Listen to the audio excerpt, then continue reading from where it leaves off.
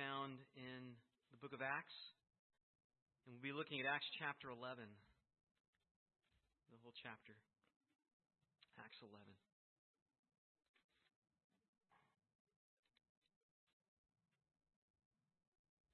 Now the apostles and the brothers who were throughout Judea heard that the Gentiles had also received the word of God. So when Peter went up to Jerusalem, the circumcision party criticized him, saying, "You went to uncircumcised men and ate with them?"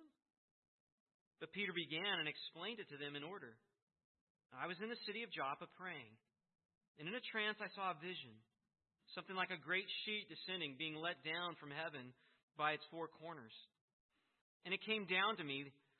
Looking at it closely, I observed animals and beasts of prey and reptiles and birds of the air.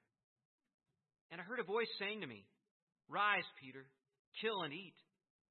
But I said, 'By no means, Lord, for nothing common or unclean has ever entered my mouth.'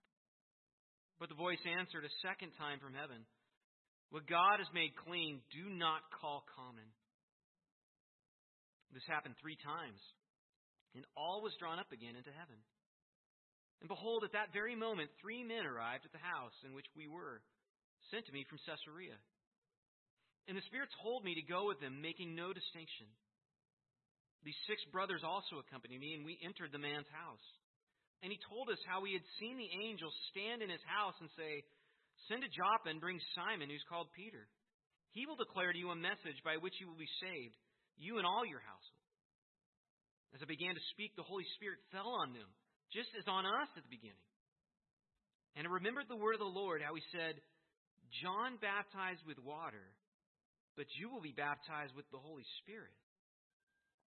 If then God gave the same gift to them as he gave to us when we believed in the Lord Jesus Christ, who was I that I could stand in God's way?" When they heard these things, they fell silent. And they glorified God, saying, "Then to the Gentiles also, God has granted repentance that leads to life."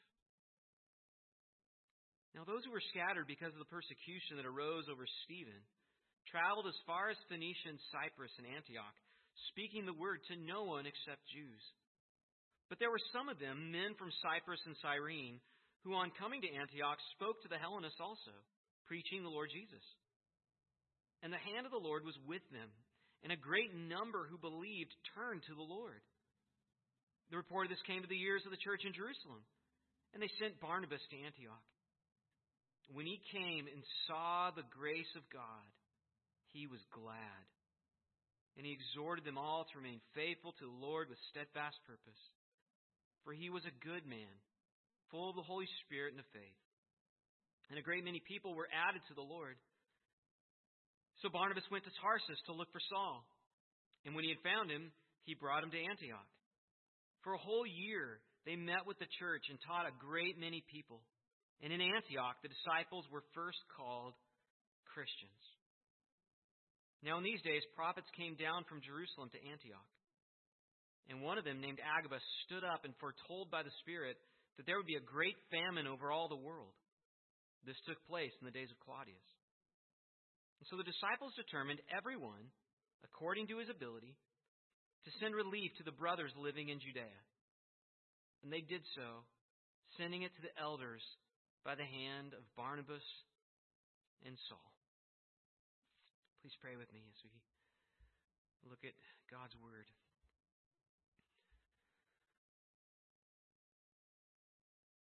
Father, you do all things well. Though at times we feel like Job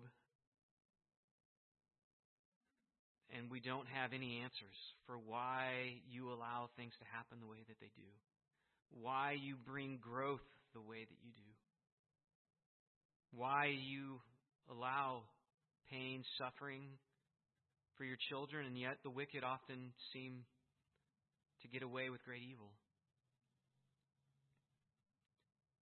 But we don't understand why it takes years often to see a fruitful harvest. Lord, we are not God. We don't understand all of your workings, but we know this, that you are good. And we pray that you would remind us of your goodness, even help us to see it here. that each saint in this room would be sustained. They'd be strengthened. They'd be encouraged. They'd be prepared to endure the trials, the temptations that they will face this week. Lord, would we just saying, speak, O Lord, and let your promises hold us fast, that we would live for you and for your glory. Open our eyes to behold wonderful things from your word this morning. Give me words to say, to make your truth clear, so that we might receive all the assistance we need for our lives. We pray this in Christ's name. Amen. Now, people use various metrics to measure progress. Athletes will look at their statistics or their timing, faster times. Businesses will look at the bottom line, increased income to measure their growth. But how does one measure the church's progress? How do we adequately measure gospel advancement in the world? People have suggested numerical growth, growing in numbers, or increased giving, the spiritual growth of the believers, how many people, unbelievers are reached with the gospel. Do the members have a mutual care and love for one another? An increased number of leaders. Remarkably, all of those measurements of growth for a church's growth are actually seen in this chapter in the early church. And I think all of those things are valid expressions of growth. The chapter could be broken up into really three distinct parts or movements. It begins with the Jerusalem church growing by embracing the Gentiles. And then the scene shifts to Antioch, where there's a Gentile church essentially that's established. And the church grows amongst the Gentiles there. And then the Antioch church resolves to support the church in Jerusalem that had sent them Barnabas. So that's really the movement, and we'll look at these in depth. Let's look first of all at the Jerusalem church growing by embracing the Gentiles. Now, most of what's covered in verses 1 through 18 really is just a review of what we had previously seen in chapter 10. And biblical narratives will typically repeat themselves in order to emphasize a point. Often, if they make a point, then there's a story, or then there's another story, and then there's a story after that. Often what's in the middle is what is being emphasized. And in this section, what is emphasized, of course, is the pouring out of the Holy Spirit on Gentile believers. And that's really the whole point of chapters 9 through 11. And we just can't emphasize that enough on how shocking this is. I mean, something that we take for granted, having lived 2,000 years after the Holy Spirit was poured out upon Gentiles, was something that would have been totally paradigm shifting, shocking to the Jews. That we could be blessed with the indwelling of God Himself, just as the Jews had the presence of God in the tabernacle. But at the time, again, this would have been just shocking, which is why the Christians in Jerusalem show so much concern when they hear that Peter had actually eaten with the Gentiles. To tell a first century Jew that Gentiles could be indwelt by the Holy Spirit really would be like telling someone today that smoking is actually good for your health. I mean, it'd be like saying the ground is up and the sky is down. I mean, their world, their paradigm for thinking had totally been flipped on its head. And so when the Jerusalem Christians hear that Peter ate with Gentiles, they're reasonably concerned. I mean, just to kind of put this into context, it would be like hearing that your teenage son, who had been out all night, was out all night because he was in a brothel. Now, he Turns out he was in the brothel because he was preaching to people that they might repent and be saved. But if you had heard that, that's what he decided to do, you would have serious concerns. Not because his heart was in the wrong place, but that's not the place you want your teenage son to be doing ministry. Other people can go there.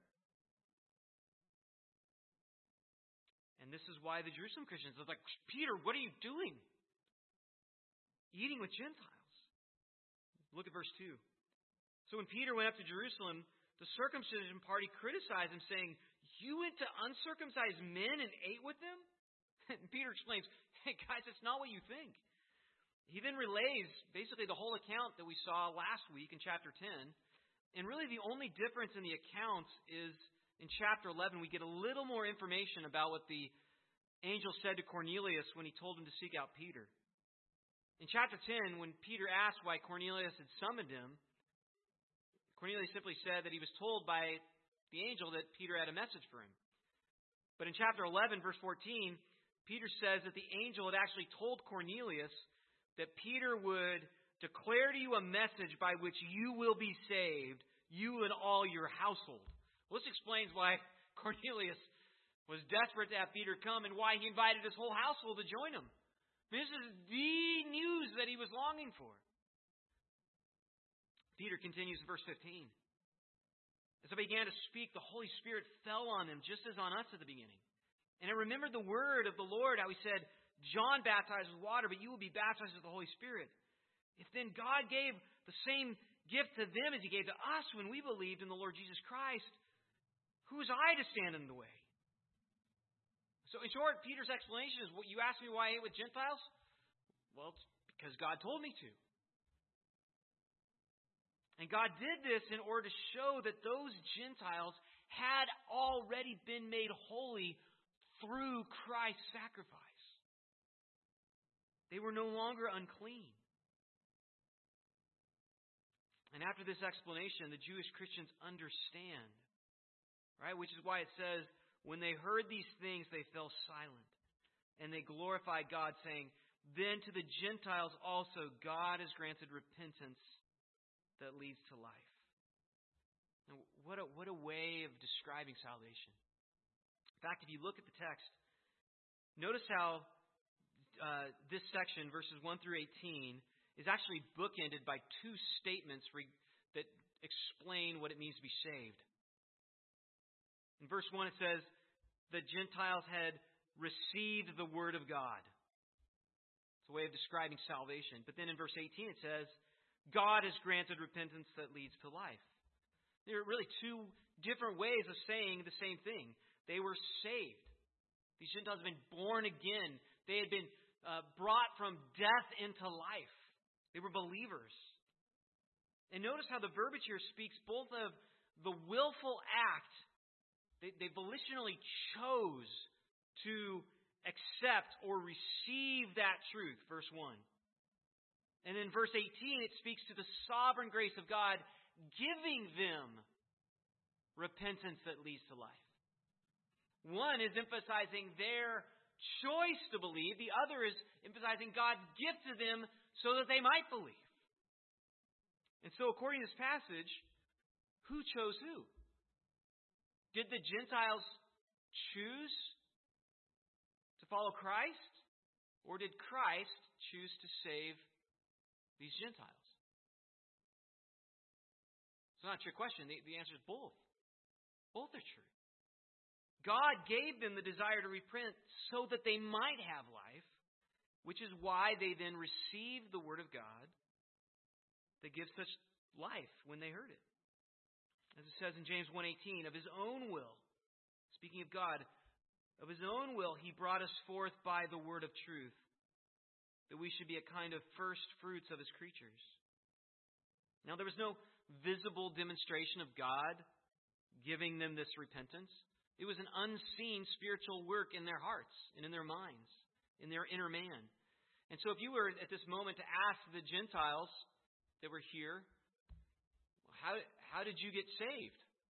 I mean, they would say, we heard the message that Peter brought and we believed it. And then we were baptized. because they didn't see or feel God give them this gift of repentance. It was suprasensory. It was a spiritual work. But it was because God had chosen to grant them this repentance that leads to life that they did choose to receive the Word of God. As we read earlier in John 1, verse 12. But to all who did receive Him, who believed in His name, He gave the right to become children of God, who were born not of blood, nor of the will of the flesh, nor of the will of man, but of God. They were born not by their own wills, but by God's will. God's will gave them new life, and therefore they willfully chose to follow and embrace Christ. Both are true. So verses 1 through 18 show that the Gentiles are genuinely saved, just like the Jewish Christians were genuinely saved. And therefore the gospel is now advancing not just amongst the church in Jerusalem and in Samaria, but it's advancing as well into even other Gentile territory. And now the Gentiles are seen as fellow members of the body of Christ. And it's a moment of tremendous glory in God's great plan of redemption. As Paul explains in Ephesians 2, that those who were once alienated, without God, without hope in the world, strangers, separated from God, He is now brought near. They are now fellow citizens with the saints. Man, it's an amazing reality. And it all started here in Acts chapter 10 and 11.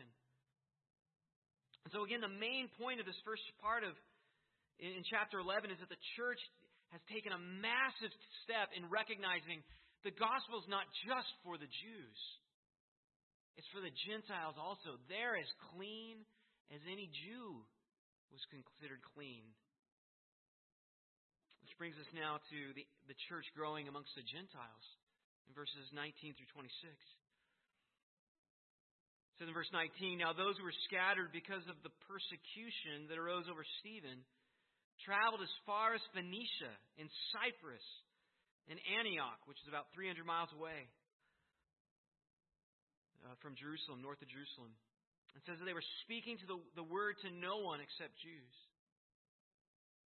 Now, again, verse 19 tells us that the reason for the gospel's advance to these areas was actually the same reason for the gospel's advance into Samaria.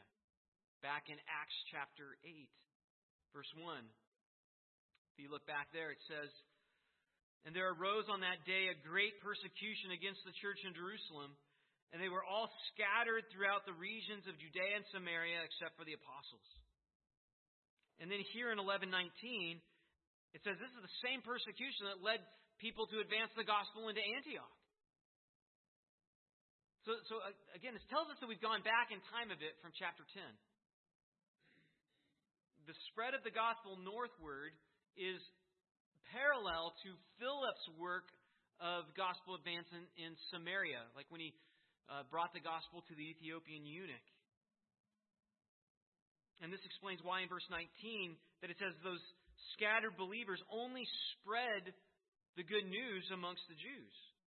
Because the events of chapter 10 hadn't been revealed yet. The Holy Spirit hadn't come upon Gentiles yet. But it does say in verse 20, notice, that there were some men from Cyprus and Cyrene who in coming to Antioch, out of their own free will and desire, began to share the gospel with the Hellenists, that is, the Greeks, the non-Jews. And notice again in verse 21, it says, and the hand of the Lord was with them, and a great number who believed turned to the Lord. So you have Gentiles coming to know the Lord even before Acts chapter 10. God's at work spreading the gospel amongst them in the city of Antioch. And apparently the majority of the church members in Antioch were Greeks. They were Gentiles. So you have this massive Jewish church in Jerusalem, but you also have this massive church 300 miles northward in Antioch made up of primarily Greeks. And verse 22 probably then occurs after Peter's message about the Gentiles receiving the Holy Spirit we saw earlier in this chapter, because we see the church in Jerusalem, rather than being concerned that there was a church full of Gentiles, they actually send one of their best men to go there to be their pastor. They're excited about hearing the work of the Lord. And so they send him Barnabas. Now again, Barnabas was that great man of God who we saw earlier in Acts, who out of just his own free will sold some expensive land and then gave the proceeds to the church, which inspired a number of other people to begin giving. And all the needs of the church were provided for because of just his example in giving generously. And it was also Barnabas who had the courage to embrace the apostle, well, not the apostle yet, but embrace Saul when all the other apostles were terrified. They didn't want to have anything to do with him. Barnabas went to him and brought him to the apostles so that he could share about the grace of God in his own life. And Saul remained in Jerusalem as a teacher there until he had to be sent away to Tarsus because now the apostles feared for his life. They once feared that he would take their life. Now they're afraid that his life would be taken. It's an amazing work of God. But that started with Barnabas. I mean, the importance of Barnabas in this church cannot be overstated. And they send him away to Antioch. And the text goes out of its way to emphasize a number of other remarkable things about Barnabas. First of all, it says that what brought him joy was seeing the grace of God in people's lives.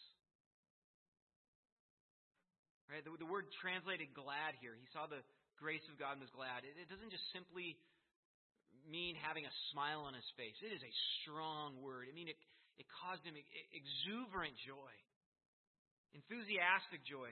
He rejoiced in seeing the grace of God in their lives, just like a football fan might rejoice when their team is down and there's a touchdown that's scored by their team and they win the game. They rejoice because of what happens. Or how we might rejoice or be glad when a movie or book that we've been waiting to come out finally comes out and we can read the book. Or when grandparents find out that their grandkids are coming over for a visit. I mean, think about it. What is it that causes you to rejoice, to be glad? And for Barnabas, it was seeing the grace of God at work in people's lives. That's what thrilled him. Secondly, he ministered to people from the inside out. And what do I mean by that? Well, notice verse 24. It says he exhorted them all to remain faithful to the Lord with steadfast purpose. Verse 24. For he was a good man, full of the Holy Spirit and of faith. The key word here is for. Right? He exhorted them to remain faithful because he likewise wanted to be faithful. And that word exhorted you're familiar with, I believe, parakaleo. It means to come alongside, to encourage, to challenge them to improve. Right? Think of a coach or a captain, a good captain on a team. They both encourage you, but they also won't settle for substandard effort. They're going to push you to be everything that you can be, to be the best. That's what Barnabas did. Right? He didn't look down upon these Christians. He didn't kick them from behind, but he co-labored with them. He came alongside them, and he exhorted them to remain faithful to Christ and to press on, to keep growing, to keep steadfast in their purpose, to live for Him and for God's glory. And it says he did this because he was a good man. Again, a simple word in English, but profound in its meaning. It doesn't mean he was just okay. He was a decent fella. Good actually here means he was exemplary. You might recall when the rich young ruler came to Christ, he called him good. And Jesus said, "Why do you call me good? No one is good but God." Same word used here.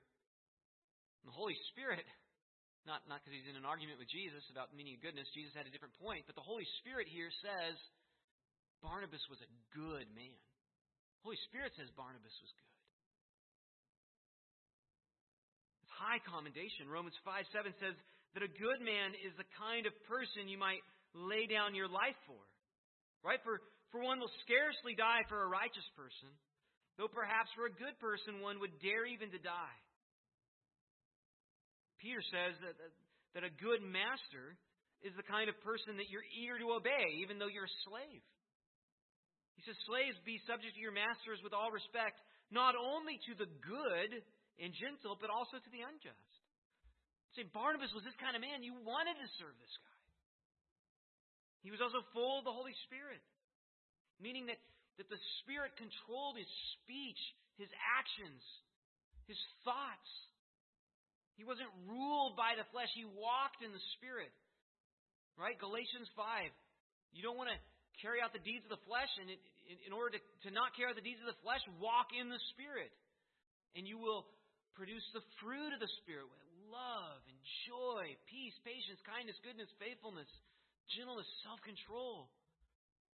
That's what characterized Barnabas' life. Ephesians 5:18, Paul says that those who are filled with the Spirit address one another in psalms, hymns, spiritual songs, and they give thanks always and for everything to God the Father in the name of the Lord Jesus Christ. And they submit to one another out of reverence for Christ. That's what it means to be filled with the Spirit. Barnabas was a man who was full of the Spirit. He was also full of faith. He was a man defined by his trust in the Lord. He was like the other great examples that we see in Scripture, like those that are listed in Hebrews 11 in the Hall of Faith, as it's called, whose lives were defined by confident trust in God and His promises. They were willing to take risks. In hope, against hope, they believed and gave glory to God. And my mind also thinks of George Mueller as a man who was full of faith. Some of you know he prayed in millions of dollars to support his orphan ministry. Over 2,000 orphans he cared for. And he never asked anyone directly for money. And he never even took a salary the last 68 years of his ministry. But he always trusted in God that God would provide by working in people's hearts to want to give. He never took out a loan. He never went into debt. And it's also true that he nor his orphans ever went hungry. He trusted God to provide. And God provided.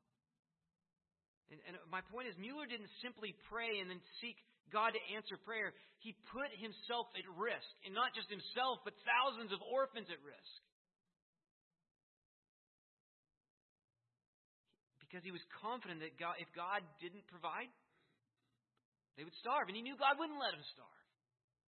And God did provide for them for 68 years. As his friend William Carey once said, expect great things for God and then attempt great things for God. Expect. And based upon that confident expectation, live in light of it. Show that you really believe. Right? We're good at Americans about talking about our faith and confidence in God. And then, when a gentle breeze comes through, we fall on our face. And we wallow in self-pity and wonder, what in the world happened? Barnabas was a man of faith. He fully believed it was the Lord's will and God would provide everything he needed. Right? That's why he gave of all this land and inspired others to give. And because he was of such a man, of such remarkable character, who ministered from the inside out, God, it says, blessed his ministry. Verse 6. And a great many people were added to the Lord. He was also a man who had a vision that went beyond himself. And I say that because as his ministry grew, he realized he needed help. And he recognized the need to bring in another teacher to help bear the load of ministry. And the man that he chooses to recruit to help him is arguably the greatest Christian in all of history. The greatest teacher. The greatest theologian.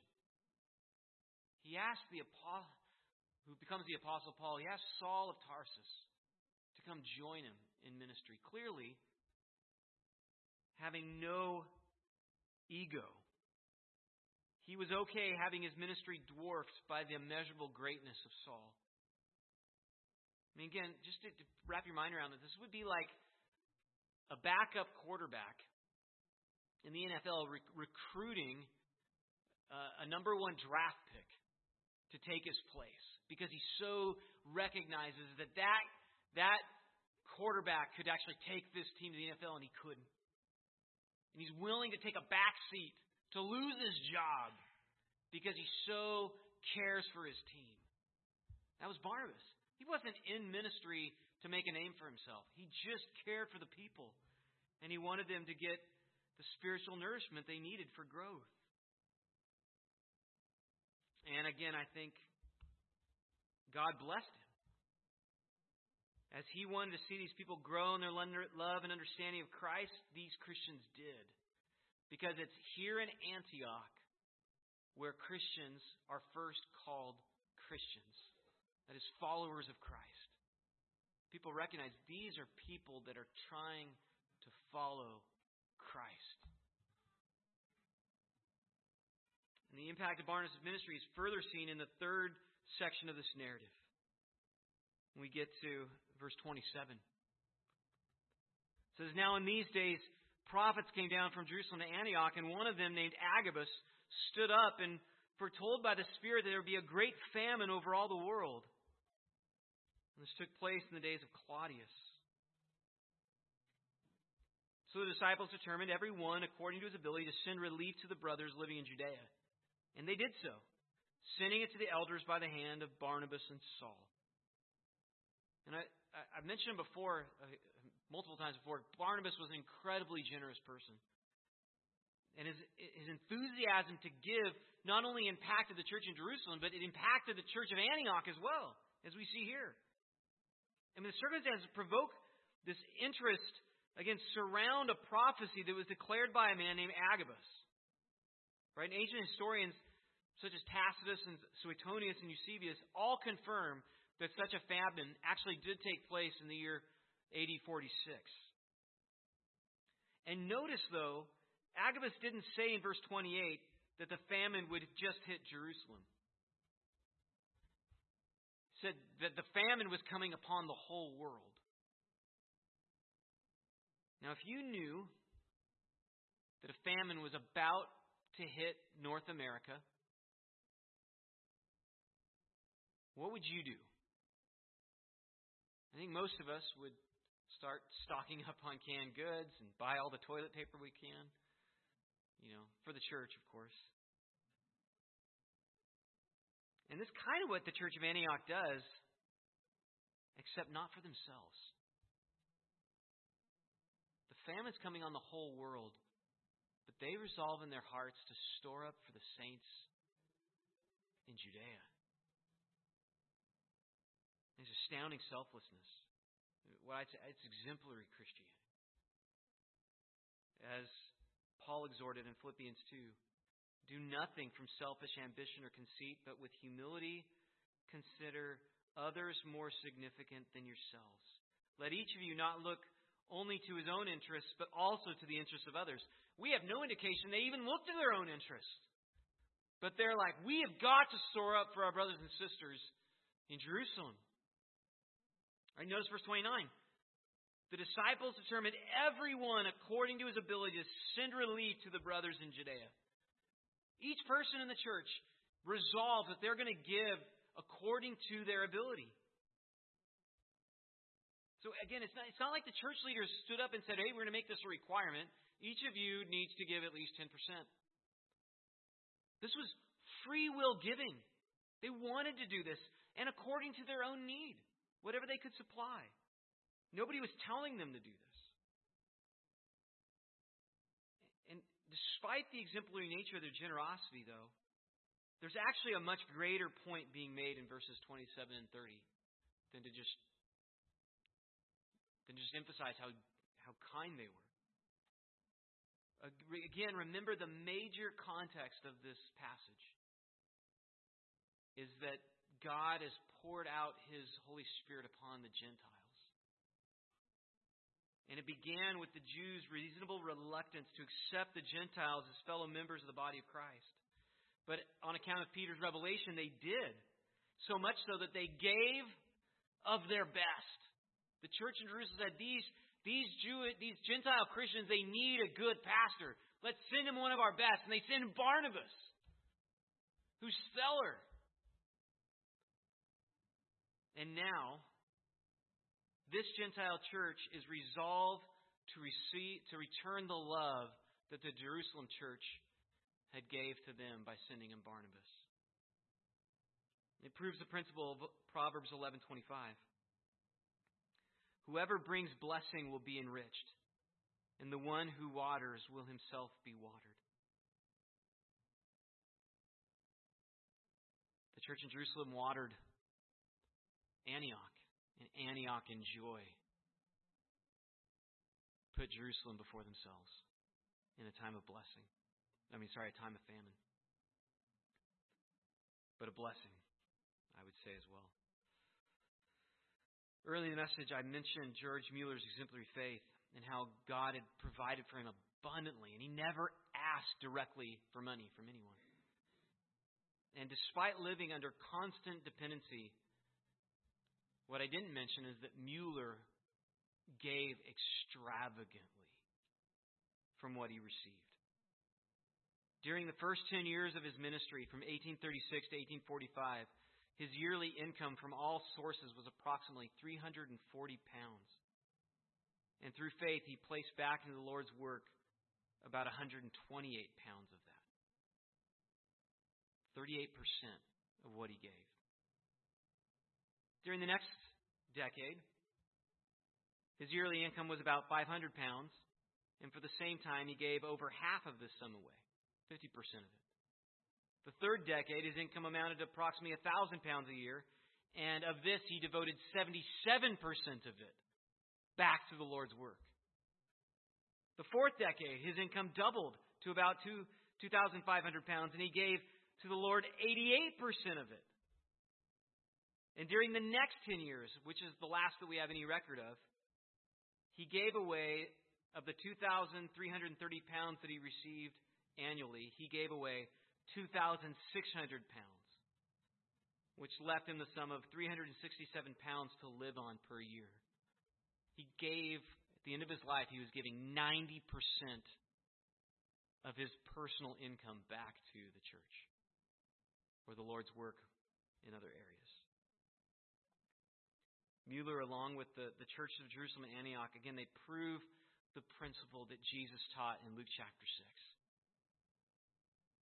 Give, and it will be given to you. Good measure, pressed down, shaken together, running over, will be put into your lap. For with the measure you use, it will be measured back to you. And the reason God calls us to give this way is because that's what shows that He is our treasure. Right? We know that we're called to live for the glory of God. Right? What's the chief end of man? To glorify God and enjoy Him forever. Right? To show that God is more precious than anything, we're called to live like He is. So that we'll be willing to give anything for His sake. When people see that, they say, that is a God worth worshiping. Because He's not only a God who satisfies, He's a God that meets all of our needs. And that's what the Lord wants from each one of us. He wants us to trust Him. But trust Him in such a way that we live like we trust Him in every area of our life. Let's pray for God's grace that He would make us to be such a church. Father, we don't want to simply study passages like this. We want to be transformed by Him. We want to be people like Barnabas who are selfless and humble, full of the Holy Spirit and of faith, generous, sacrificial, kind, encouraging. So I pray that You would help us, Spirit, work in us, transform us, pour out Your grace upon our hearts that we might better worship You. We pray all these things in Christ's name. Amen.